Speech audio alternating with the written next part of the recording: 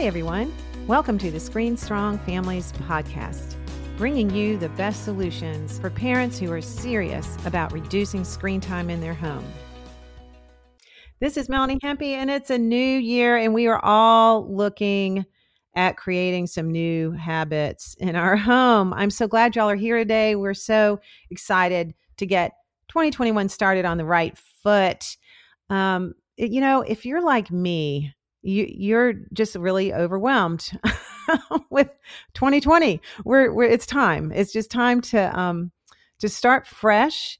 And we're so glad you're here at Screen Strong. We're going to teach you how to do that when it comes to screens and your kids. And today is so exciting because we are going to talk with an incredible resource that we have, one of our ambassadors, about young kids. There's so many of y'all in our group and that are involved with us that, have 9, 10, 11-year-old kids, but there's also many, many of you who have those young toddlers and first and second graders. And we believe in prevention over here. And, one thing I want to bring up real quick before we get started, I know we talk a lot about screen addiction and we talk a lot about screen dependency. And that's why we're all here in this community, because we don't want our kids to be addicted. That's such a terrible word. And I hate it. It was really hard when my oldest son, when I first realized that he was addicted to video games and dropped out of college, and y'all know my story. But it was really hard for me as a mom to realize that I had allowed something, to happen in his life that was causing problems and actually got to the level that it was an addiction. So what I want you to think about is sort of a new way we're going to think about this year. And we're going to be using this a lot in our material as we move through 21. I want you to think about the word habit. And what we're really talking about is building good habits in our kids' lives and not supporting bad habits. And I will suggest to you that screens can easily become a bad habit. If you don't want to think of it as an addiction, or maybe it's not quite there to that dependency level yet, certainly we can all agree it can be a bad habit. So maybe that will help us get our head around this. And today, Patricia Geffert is a guest that we have today. We're so excited to have her. I have known Patricia now over a year and have been we're just so blessed to have her on our team, our ambassador team. And what that means to be a Screen Strong ambassador, she has really gotten excited about our message and, doesn't live where I live, lives far away. But she is a spokesperson for Screen Strong. So if you're interested in being an ambassador, maybe something you might want to contact us about. Basically, we give you materials and our slideshow, and you can go out and you can talk to your community. And that's what Patricia's been doing. But Patricia has a very wonderful background as a teacher, many years teaching in this category, this kindergarten through first, second grade. So Patricia, welcome. Thank you so much for joining us today. Thank you, Melanie. It's a pleasure to be here. I'm very excited to talk with you and all of the listeners about this.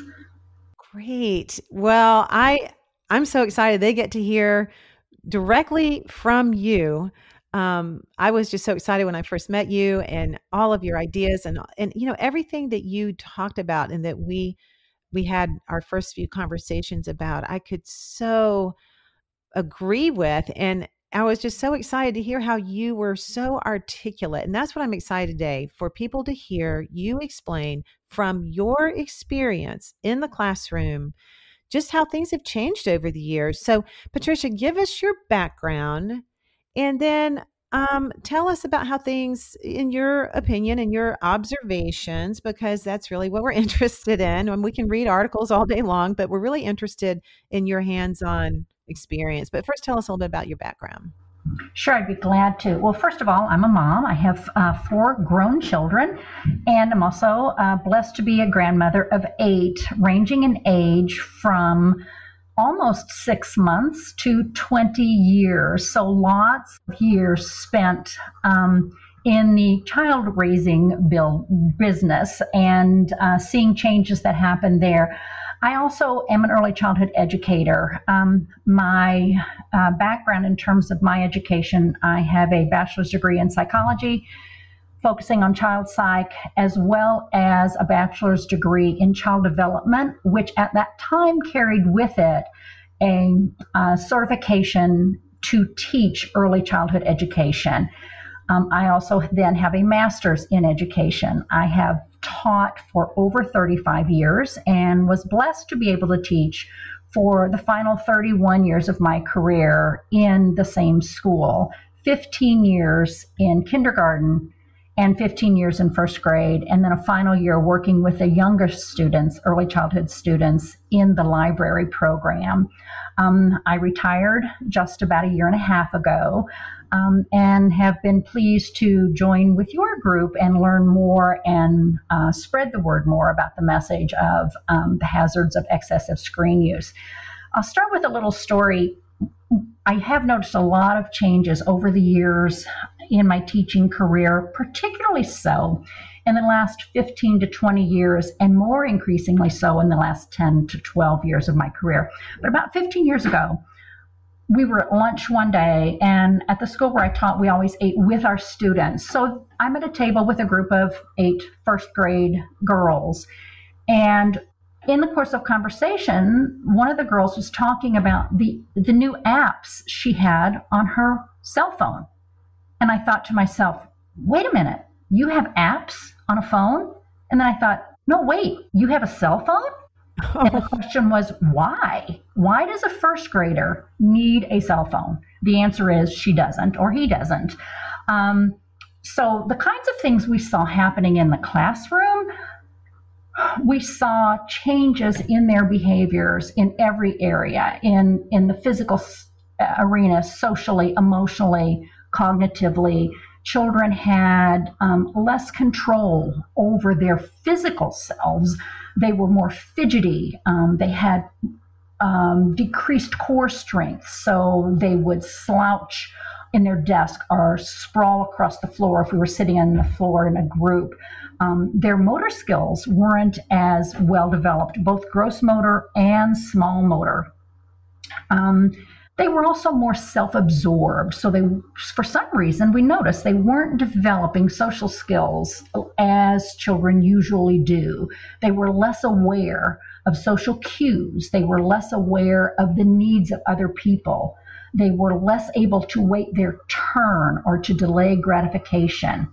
We also noticed that students seemed to be having a more external locus of control, which means they were, for example, instead of being able to accept responsibility if something didn't go just the way they wanted it to, or if they were struggling with a task, rather than say, I wonder if I could try this a different way, they would immediately ask someone else to help them, usually the teacher, me. Or if something wasn't going the way they wanted it to, they weren't winning in a game, or they weren't able to perform a task the way they wanted, they would blame someone else rather than saying, maybe I should work on this a little bit more. Wow. Well, let me just stop you there for a second. This is fascinating. I mean, because you've had so many years in the classroom, and then you start seeing these changes, and I as a lay person see them too, but it's just so interesting to hear. And I have 4 kids, so I've been through first grade a number of times. Right. But it's so interesting to hear from your perspective as a teacher, really putting these like terms around this. So like the inability to read social cues, that's fascinating to me, because I noticed the same thing. I don't know if I would have said it exactly in those terms, but that's exactly what I would see. I would tell my kids early on, y'all, you have to learn how to read the room. Can you not read the room? And that's kind of what you're talking about here. Just absolutely. To pick up these cues, these little clues about what's going on. And can't you see that this kid is crying? You can't say that, just different cues. So, but anyway, keep going. But I just think this is fascinating that you're putting these terms around things as a mom. I saw. I just didn't realize what I was seeing. Right. And talking about that, picking up on the social cues, whenever you're interacting with a human being face to face, so if a child is interacting with the teacher, with the mom, with another child, with anyone else, a real person, not a screen, and they say something that may be hurtful or is inappropriate, or their behavior in some way, they push the other child, something like that. That person, the other person reacts. Their face reacts. They make maybe they make a frown or they back away a little bit. That action from the recipient tells the brain of the sender of that child who's initiated that behavior or said something inappropriate. Oh, that didn't go over well. Maybe I should not do that again. But if they're never having those experiences, or they're not having them often on a regular basis, they're not learning that. So the brain isn't getting that message and sending it to the child to stop doing that, to behave differently. So they keep doing it because that screen doesn't say, wait a minute, you can't talk to me like that, or don't push me. Right. They just keep going. The other things we saw in terms of academic skills that you might need in the classroom, a decrease in attention span and a decrease in the child's ability to focus and to maintain focus on school tasks. We saw an increase in ADHD type symptoms. That does not mean it was ADHD, but the kind of symptoms you would see: the fidgeting, the constant movement, activity, impulsive behavior, unable to make clear decisions, those kinds of things. And another thing that really concerned me and many other teachers as well, we saw a big decrease in respectful behavior. It's hard to learn how to be respectful of others if you're not regularly interacting with others. So children would roll their eyes at me when I would give them a direction, something I was unheard of when I was in first grade. Who would do that to a teacher? They weren't as cooperative, not only with me or other teachers, but with each other. And they were much more demanding of their needs being met, of getting help, and particularly so with their parents.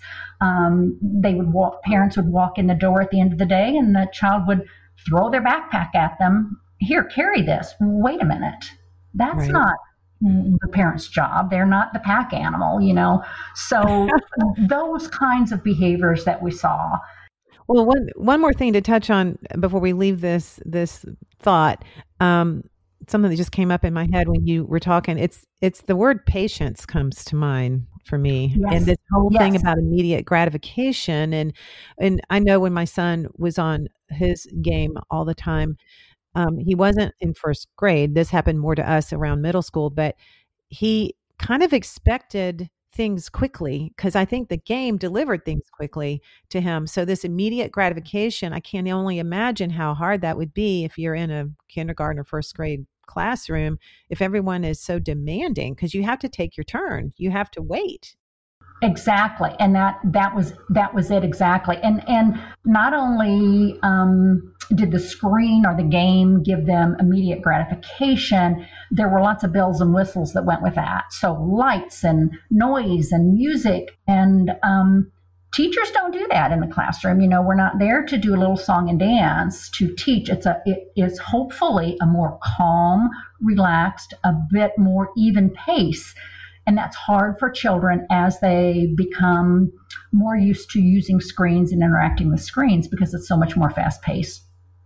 Well, can you talk about, just for a few minutes, about what parents really need to understand when it comes to brain development for their young kids? Because we talk about it a lot with older kids, but talk about what parents need to know about brain development for their young kids. Yes, absolutely. Well, I know you've talked about in other podcasts and everything that you do that the brain isn't fully developed until age 25. So we need to remember that when working with young children. Their brain's got a long way to go, and our job is to help them with that. The years from birth to age 3 are really important because during that time, there are about 700 neural connections formed every second. And those connections are driven by interactions with real people, with parents, with caregivers. And we know that the brain becomes what it does. So the more synapses are strengthened through practice, the more solidified those become, the more wired in those become.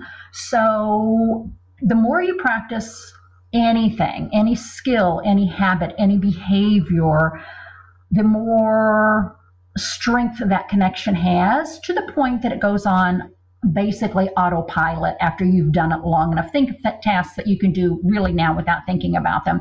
That all starts when you're young, starting to develop those habits and those that wiring. Also remember that if children are practicing bad habits or strengthening synapses that are not the kind you'd like to have strengthened, or not the kind of connections you'd like to be made, reinforcing behaviors that are not so appropriate, the more they do those kinds of behaviors, the harder it is to change them, because the wiring gets more hardwired. So we have to keep that in mind. That's really, really, really important. Well, and yeah, onto that point real quick, I just want to say that it brings up this fact that in the research I've done, that the younger kids, get involved in harmful things, it does more damage, just exactly because of what you're talking about, because the younger brain is more impressionable. And I think that we used to think in the mom world out here that our kids were pretty resilient, and we always want to learn, things. How can I build resilience in my first grader? I want to build resilient kids. But what I've learned in the research and reading all the stuff that I've read is that we're confused. The word is not resilient. The word is flexible. Our kids can be flexible, but they are not resilient. And I think it's a real key point that you're bringing up here, with the habits that get strengthened when they're little are more powerful than even when they're a little bit older, because their brain is so fresh. I guess it's new. Yes. And we think they're going to be resilient. We think we can build this, resiliency, and we can't. We're hurting them. We need to be very aware of what we're reinforcing or allowing to be reinforced. And some of that we're allowing just by neglecting, by not jumping onto guiding them when we see habits starting to develop that are undesirable. So we need to be stepping in and doing that. I'm going to give you an example. That brought this to mind. A year or so ago, I was working with a group, and there was a learning support professional in the group. Her job was to work with students one-on-one who were struggling with something in the classroom. Okay. Mm-hmm. So there was a student that really was having trouble focusing in the classroom at all. He was a student who spent a lot of time using video games. And playing with video games, he was having so much trouble because of this. He could not focus on school tasks in the classroom. He couldn't maintain focus on anything that they were trying to do. He was unable to persevere with tasks whenever he got stuck on a problem. And basically, he was unable to learn in the classroom. So her job, the learning support person's job, was to work with this student outside of school, one-on-one, to try to help him learn the things he should have been learning in school. She said he continued to struggle even on the one-to-one basis, where there were no other students around. There were not the distractions in a normal classroom, just the two of them in a quiet, calm room, trying in a nice, slow, methodical way to work on these school skills and understand the concepts that were appropriate for grade level. And I thought, oh my gosh, this child must have had years and years of experience with video games to have gotten to this point. So I asked her, how old is this student? He was 7. Oh, So this would be a first or second grader already so impacted and had those habits, as you said, so wired in that he was unable to function in a normal classroom, wow. which is really scary. Yeah, it is. It's what you're talking about. A minute ago, you used the word neglect, and that just really caught my ear because it's not only what we're allowing, it's what we're not allowing. And that's kind of your story here with this 7-year-old. He was never he was neglected because he wasn't allowed to learn these basic skills that he needed to go to school. Exactly. Exactly. And for who, I don't know the background there, so I don't know, how that developed. You can see how easily the habit, I mean, I can't tell you how many parents I've talked to who have said, oh my gosh, whenever we start talking about things like this, like, oh my gosh, my 5-year-old will be ready to leave to go to grandma's house and he'll say, he's playing his game. Give me 5 more minutes. Give me 5 more minutes. And they'll say, I can see already he's 5 and the habit is starting. So yeah, that's what we need to be paying attention to, those kinds of behaviors and not letting that happen. Well, you also just talked a second there about focus. And I want to talk about this for a minute because I think there are a lot of parents out there that hear things like this from the teachers that their kids have, that they need to learn how to focus more. He's not able to focus. And then there's this very odd prescription almost where at least when my kids maybe they don't do this anymore, but when my kids were going through school, they would say, let him play with his Game Boy because that will help him focus. And I'm thinking, does that really help him focus? I mean, I know a lot of parents that have kids that have diagnosed, ADHD kids, and the doctors are actually giving them screens to tell them to help them focus. Like, that seems so backwards to me. Can you talk about that a minute? I agree with you. It seems backwards to me too, and I think it is backwards because you're right. When you're dealing with a child who is very active or is exhibiting some of these symptoms or characteristics of ADHD behavior, it can be very challenging. It's challenging in the classroom, and it's certainly challenging as a parent when they're there and it's the end of the day and everybody's tired. You just want them to calm down. So the temptation is to give them the screen because really they do calm down watching the screen. I'm not really sure they're calmed down as much as they are catatonic, because sometimes if they're just even watching a video or a movie, they go into that trance kind of thing. And okay, for a short time they're calm, but in the long run, it works the opposite, because while they're catatonic, trance like watching that screen, or very engaged in this video game, especially with the games when there's a lot of rapid fire movement and activity and bells and whistles and lights and noise, all kinds of things going on. When they get off the screen, their brain desires more of that, more activity, more energy, more motion, more visuals, everything else. So that only increases their activity level. Yeah, you're priming the pump. You're just getting it started by stimulating that limbic area of their brain, that midbrain that gets stimulated. Their fight flight is activated. They have a lot of stress, and it actually makes them very nervous. But that's what I use, that term. But but it does work, right? Because you've got them in the coma. And that's basically what what you just You've got them in the coma, and if that's what you're after, then Yeah. you've had success. But I really doubt that that's what we're after, is to get our kids into trance like that. No, I don't think that it teaches them how to focus at all because it's so stimulating. It's overstimulating their limbic area and it's shutting down their frontal cortex. So this might look like focus, but you're doing just the opposite because, like you said a few minutes ago, teachers are not standing up there with bells and whistles and flashing lights on. So they're only now we're training them, because what you're saying about the young brain being trained early, now we're training them that that's the only way they're going to be able to be still, is when they have all the stimulation going on.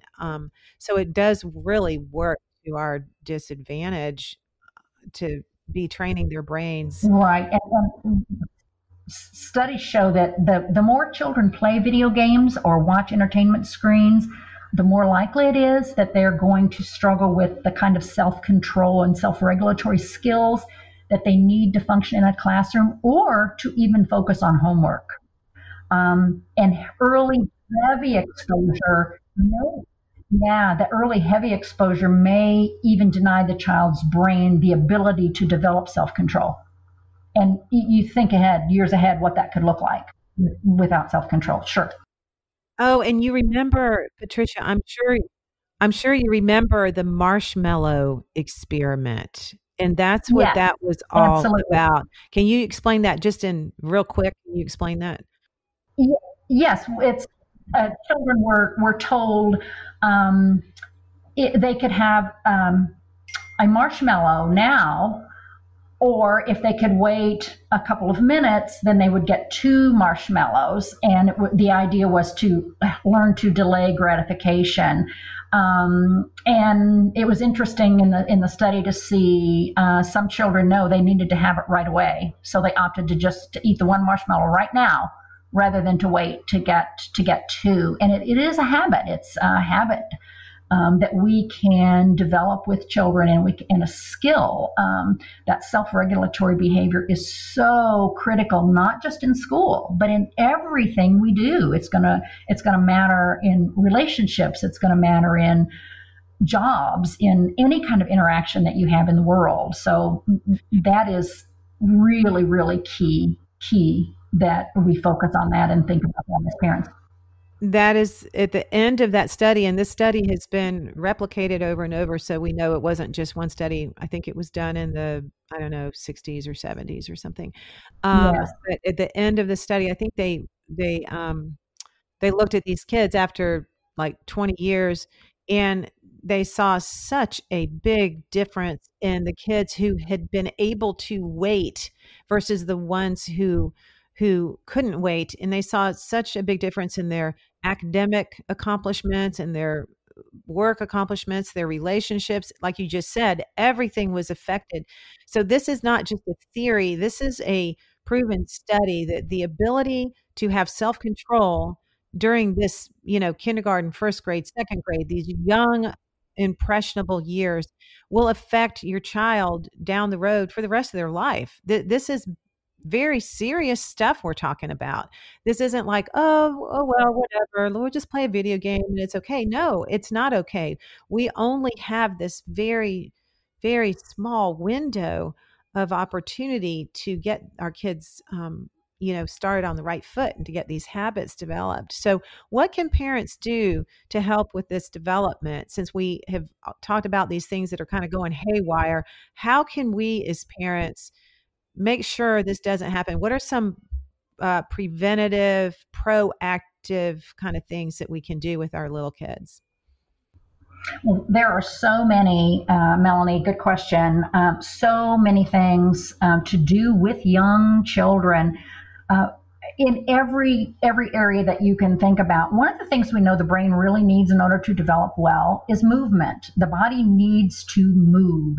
So children need to be involved in all kinds of activities where they are required to get some physical activity. So they need to be outside, climbing trees. Last summer, we went to see our grandchildren. I was so excited when I got out of the car. Immediately, when I got out of the car, when we arrived at their home, our 5-year-old grandson ran up and said, "Gigi, come here. I want to show you how I can climb this tree." And then after he climbed the tree, he said, "Now watch. I'm going to show you how I can slide and get my pants dirty." So he was already, let's be outdoors. Let's do all of these things. That's what we want them to do. We want them to do things to develop large motor skills, but also think about small motor skills. So they need to be using their pincer skills, that small motor skill where they're building with Legos, they're picking up items and moving them, picking up acorns in the woods and putting them in a bucket, all of those kinds of things. But the body needs to move. None of those things that I talked about and none of that physical activity involves using a screen.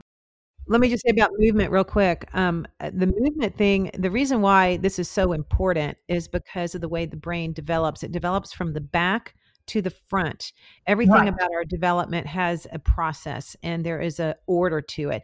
And so if your child doesn't get that cerebellum, the back of their brain really developed well, it's going to have problems developing the midbrain and then the forebrain. It's because the back of the brain, where all that movement center is, has to be developed really, really well before those. That's why you have learning problems in kids who didn't crawl right or who didn't have enough of this kind of movement that you're talking about, Patricia. That's exactly right. And studies show that about 30 minutes of physical activity 3 times a week increases cognitive performance. Now, that's not very much, 30 Wow. minutes 3 times a week. Yeah. Also, you were right that the lack of healthy motion causes those synapses to atrophy. So the brain isn't developing the way it should. In fact, there was a study done that showed that given just 26 minutes of physical activity a day for an 8-week period consistently, significantly allayed ADHD symptoms. Wow. That was due to improvement in executive function with impulse control, focus, etc. So it's really, really important. And also in that study, when that physical activity was discontinued, those symptoms increased again. Wow. So it's really important to get children out and moving. I can tell you this, I noticed in my classroom within the last 10 years or so, a particular instance happened where the children were so slouchy, I called them. They would just sprawl across the floor like they couldn't sit up straight. They would slouch across their desk, and this would be at 9 o'clock in the morning. School started at 8:15. They'd be slouched with their head on their desk, and it amazed me. And I started talking with other teachers in the school about it, particularly those involved in our physical education program, in our dance and movement program. And we were talking about the fluid in the inner ear, that vestibular fluid. And in order to maintain the balance of that, children need to run and climb and skip and jump and spin and hang upside down on the monkey bars and twirl around in circles and roll down the hills and do all of those kinds of things. Well, this happens when children are outside in free play, not in a structured soccer practice or in a specific, I want you to take turns, do this, but go play on the playground, go play in the park, go roll down the hill. All of the things that we did when we were little. Here's the key though. If the brain does not get those opportunities, the body takes over and tries to get itself back in balance. And it does that by wiggling and fidgeting. So you got this child in your classroom who has not had those opportunities. The body is wiggling and fidgeting and squirming in the chair, trying to get itself back in balance. So it's trying to self-correct. What does the teacher say or the parent at home? Sit still. Wow. Exactly the opposite of what the body needs to be doing. So we have to be giving children those kinds of opportunities so that they can do that. So they need to dance and run and jump and skip and roll down the hills and all of the kinds of things that children should be doing outdoors in free play. Even little games that you can do indoors. Twister. Think about how you're upside down, you're stretching, you're moving. There's a really cool game called Monkey Around. It's for preschool toddler children, even 1.5, 2, 3 years old. And it involves this board with monkeys on a tree, and you get these little cards, and there's a stuffed banana. So it's a cooperative kind of game, and you draw a card, and obviously you're reading it to the child, and it'll say, put the banana on your head. Walk across the room. Or toss the banana to another person and then they'll toss it back. So it's movement involved, learning about taking turns and all of that at the same time. But again, it's involving movement. So I love those kinds of games. Talking about unstructured play, so key to brain development and to the development in the area of creativity. Children just need 2 things for that to happen. They need time and space, and they need the tools. And the tools are things like sticks, rocks, buttons, paper bags, boxes, empty containers, art supplies, clay, all those things, and then provide the materials and see what happens. It's not here, I'm going to show you a picture and I want you to make something that looks like this. It's go to it. Yeah. Have these things and see what you want to do with them. And they're going to use them differently every time. Sometimes they're going to stack the boxes. Sometimes they're going to crawl in them. Sometimes they're going to nest them. Sometimes they're going to put things into them and dump them out and put them in something else. But the brain needs all of those kinds of things. Children are learning problem-solving skills. They're learning to persevere. If something doesn't work, what else could I do? How could I try something else?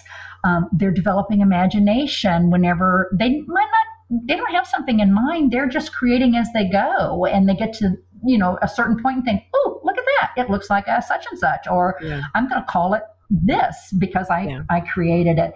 And when they do those things with other children, then they learn social skills as well. They learn to negotiate, to cooperate. They learn empathy. When someone else is struggling to make a box fit in another one, they help. So they learn about doing that. So it's really important to give children lots of opportunities for that. And again, none of those things that I talked about use screens. And that's what we're going to focus on. So we've talked about movement and play and creativity. Let's talk about just a few more things because we have a few more minutes here as far as how parents can aid in this development. And then we're going to talk about some more practical things. But what are some of those other executive function things that are really necessary during this age? I know one thing you and I talked about before was music. And of course, I could do a whole podcast on music. I probably will soon. Yes, and that's a great idea. Yes, music and art are both very important because they do aid in brain development. And it doesn't mean you need to be good at it. I missed that when I was a child. I'm one of those people who always says, I can't carry a tune in a bucket. And it's true. And I didn't have any background in working with instruments or using my voice or moving my body in space to music. And I'm sorry about that. I wish I had. And I see so much of that in the schools now with good music and movement programs and art programs. They do more improvisational kinds of and interpretive work through their artwork, through what they create with materials and with drawing, and as well as through their use of their body and creating music, and even creating music using non-musical, non-instrument kinds of things, the spoon on the pan, using sticks on a log in the woods, any of those kinds of things. And when they're moving to the music, any kind of music, they're learning body control. We talked about that in terms of the self-regulatory behaviors. How does your body move in space? How do you control that? How do you realize the space that other people's bodies need? In addition to developing imagination, creativity, self-confidence, decision-making whenever you're creating a pattern, a rhythm, math skills through the rhythmic patterns in music that you're creating, or maybe the pattern you're creating in your picture or your sculpture that you're building. So all of those things are so important to brain development and so easy to do with whatever you have in your house. Pull out the box and pull out some paper bags and get some sticks in the backyard or stones and just let them go with it and see what they do. I was going to say another area that we talked about before, and I'll touch on just for a minute, would be language development and the importance of speaking with your child.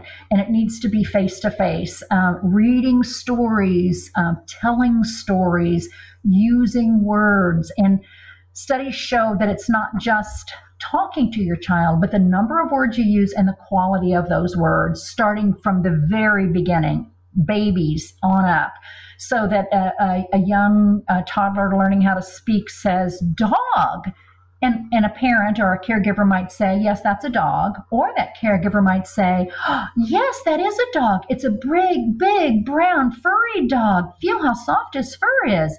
big difference in what the child is hearing and what kind of language is being modeled for that child. So all of those are very important. And talking about reading with your child is a very personal, interactive kind of way to be engaged, so that the child is cuddled up maybe on your lap, maybe beside you on the couch. It's an interactive kind of process, so that you can stop the reading and you can say, oh my gosh, look at that dog, how it's jumping up to try to get the squirrel on the tree. You can talk about features in the pictures. You can ask questions about the story. You can respond to questions the child has. I know many parents now will say, oh, I'll plug them in. Here's a book that you can watch on the screen. Well, there's no interaction there. And that piece is key. It's very key to language development and brain development to have that kind of interaction. It's very different. It's very different than if you are reading versus just letting them watch like a book on the iPad. Absolutely. Very, very, very different. And I want to encourage parents to continue to read that favorite book that your toddler or preschooler has requested 5 times a day, every day, for as long as you can remember. Repetition is very, very, very important to building those synapses in the brain, as well as helping children understand the importance of familiarity, predictability, all of that. So keep reading that favorite book, even though you're really tired of it. I can't stress that enough. I can't. And also, back to watching a book on a screen. The same with, we won't read the book, we'll just get the movie, or we'll just watch the movie. Very, very different. A conversation I had with my granddaughter, she happens to be in high school now, but this is true early on, and she developed this early on. We were talking about a book that they had to read in her class, and I said, oh, have you seen the movie? She said, oh no, I always want to read the book first before I watch the movie, because I can then picture the characters and the action in my head. Mm-hmm. And children who don't get that experience, who just watch the movies, but don't have books read to them when they're young or read them on their own, aren't learning how to visualize. And that's a really important skill. So we need to make sure we're talk with your children, that you read with your children, and do it in an interactive kind of way. That's very, very, very important. All of that communication, all of that interaction, the volleying back and forth when you're reading the story or when you're telling about your day, all of those things help build those synapses in the brain. And they get none of those things when they're using a screen. Right. And if you want to read a book that is one of my favorites about this topic of talking and words, 30 Million Words by Dana Susskind is one of my favorites. I usually give this book as a baby shower gift, because her whole study in this book talks about the word deficit by the age of 3 or 4. And it's fascinating, exactly what you're talking about right now, how important it is for our kids to hear the human word spoken by a real human and not by a screen, and the difference that it makes in their entire trajectory for their success in their not only academics, but just their overall life success. It all boils down to how many words they hear during this very, very incredible stage of development that we're talking about today. So everything you're saying just is so fascinating. And I think that parents are probably hanging on to every word. I know, oh gosh, I wish I had heard this back when my kids were in first grade. It would have been very helpful. Let's start wrapping up, but let's talk about a minute what parents can do specifically. We've been talking about getting your kids outside to move, getting them to have this unstructured play. And I love when you said the difference between just putting them on a team, which of course that's important for other reasons, but for the actual unstructured play of letting them roll around and make up their games and play and move is so important. And but what are some things that parents can do when, a lot of parents are working now from home and we're around our kids a lot more and we just need some time. So what are some things we can do to help our kids I think the term, I don't know, self-soothe maybe be the term, and just occupy themselves. Talk about that a minute, how important that is and how we can make that happen. It is important. And let me stress, I can't imagine the stress and the challenge families are going through right now, doing what you just described, trying to work from home and help their children do school from home. And for young children, they cannot do school from home on their own. They need an adult with them to do it. So that is increasing the stress and the challenge in the home greatly. But it's a challenge we have to be able to rise to or figure out ways to make that work. And in terms of helping children learn how to self-soothe and find things to do on their own, we have to remember that's a learning process. We can't just all of a sudden say to our 5-year-old, well, go find something to do. I don't have time for this right now. Go find something to do. You have to help them learn how to do that. And if you start really early, that's easier. If you haven't, it's never too late. So that you can take a few minutes at the beginning of your day. I like little family meetings, I like to call them. So spend 5 minutes, maybe once a week, with your children and say, here's some things we've noticed. Here's some things we're going to work on, or tell me what you would like to be working on. And you can set this up when mommy's at home and it needs to do her work and has a meeting using the computer, unfortunately, but that's how it works now. There are going to be times when I need you to be able to play quietly without me. So let's talk about some things you might do. So talk about things that they're already familiar with, that you already have. We have lots of paper and markers and crayons. You can draw.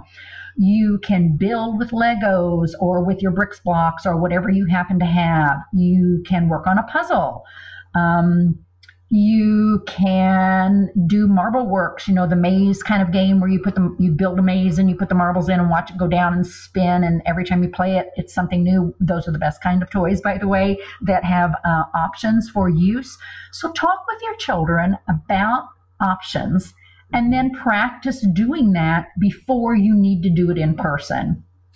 So on the weekend, okay, I'm going to go, upstairs and, I don't know, fold some laundry or do whatever you're doing. And I want you to choose some of these things to do here. Start small and increase the time so that children are learning how to do this. Also, think about all the times when you as a parent have used screens with your children to calm them, to distract them, to entertain them, to babysit them. That might be when you're waiting in line. It might be when you're at a restaurant. It might be when you're riding in the car. Think of options that they can use then that do not involve a screen. So you're talking about in the restaurant, let's say you're waiting in line. Obviously, you can talk and sing and play rhyming games and play finger plays and all those kinds of things. You can talk about comparing the size of the utensils on the table, or use the little sugar packets as characters and play a little interactive back and forth talking game, all those kinds of things. One of my favorites is whenever I see parents use the phone and some cute little video to distract their child while they're changing their diaper. And it doesn't take long for the child. Yeah, we've all seen that happen, and I get it. I understand how it really does work. The unfortunate part is the child gets used to watching that, likes that impact of that screen, and they want it more, so they start, they throw a fit when they can't. So a bad habit already gets started. So rather than start that, sing yourself instead of putting on a video. Give them a toy that they're familiar with, that they can hold on their own. Give them a book that they already know. And you can talk about that book as you're changing the diaper. Oh, look at that hippopotamus. Remember how funny it is that he's wearing that hat, or whatever it might be. So think about all the things you already have in your homes that are not screens that you can do with children. They come home after school. That's one of the hardest times, I think. They're home, and then you need to start dinner. My friend used to call it the witching hour. That's when the children their behavior was the most challenging, because you needed to focus on getting a meal on the table because, the family needs to eat, yet your children need your attention.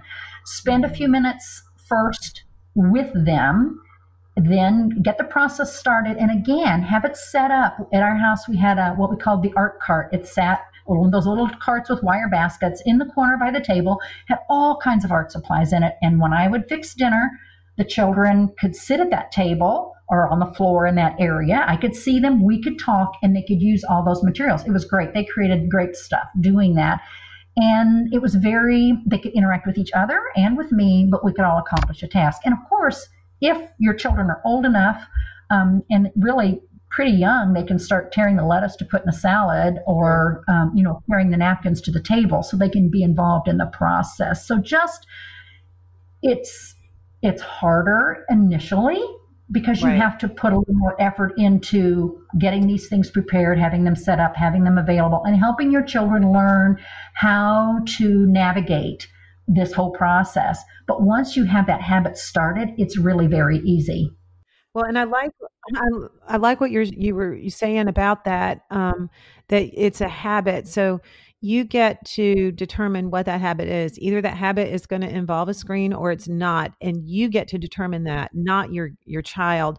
And one practical tip that when you were talking about the restaurant and the doctor's office and waiting and all that, one thing that I think is really good that I think will help a lot of our listeners is even with a diaper change, to have a special toy or book that they're only allowed to hold or, during that time, right? So it's like new again or something, or they would look forward to it. And I would have a little bag that I would carry when we would do errands when the twins were little, and they could only have it then. Like that was it. So it was fresh and new, and then we had to put it away when we were done with the errand,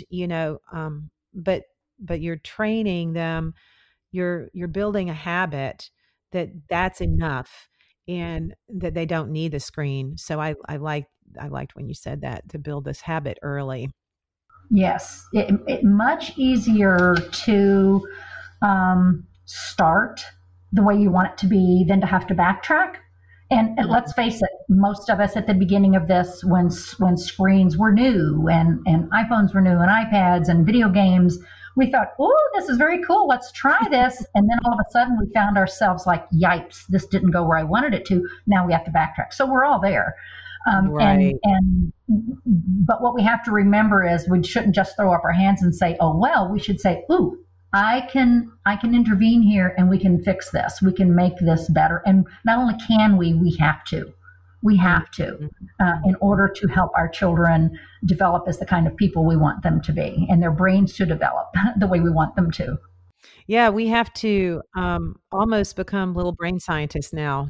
Parents have to. I mean, it didn't used to be this way. It used to be where things just naturally fell into place. We had to play outside. We had all that crazy, playground equipment at my school. When you were talking about the monkey bars, I don't even know if they have monkey bars anymore, but I remember the big rings, we called it, and we would play on those things, and sometimes we would fall. I don't remember anybody really breaking a leg or anything, but we were hanging upside down all the time, and now parents have to be like little mini neuroscientists, and that's why we're here at Screen Strong. We're really trying to break down all this material, and Patricia, you did such a wonderful job today in breaking it down for us, because we have to constantly learn now what this is doing to their brains and how we can help their development, because it's a preventative thing that we have to do at this age for sure.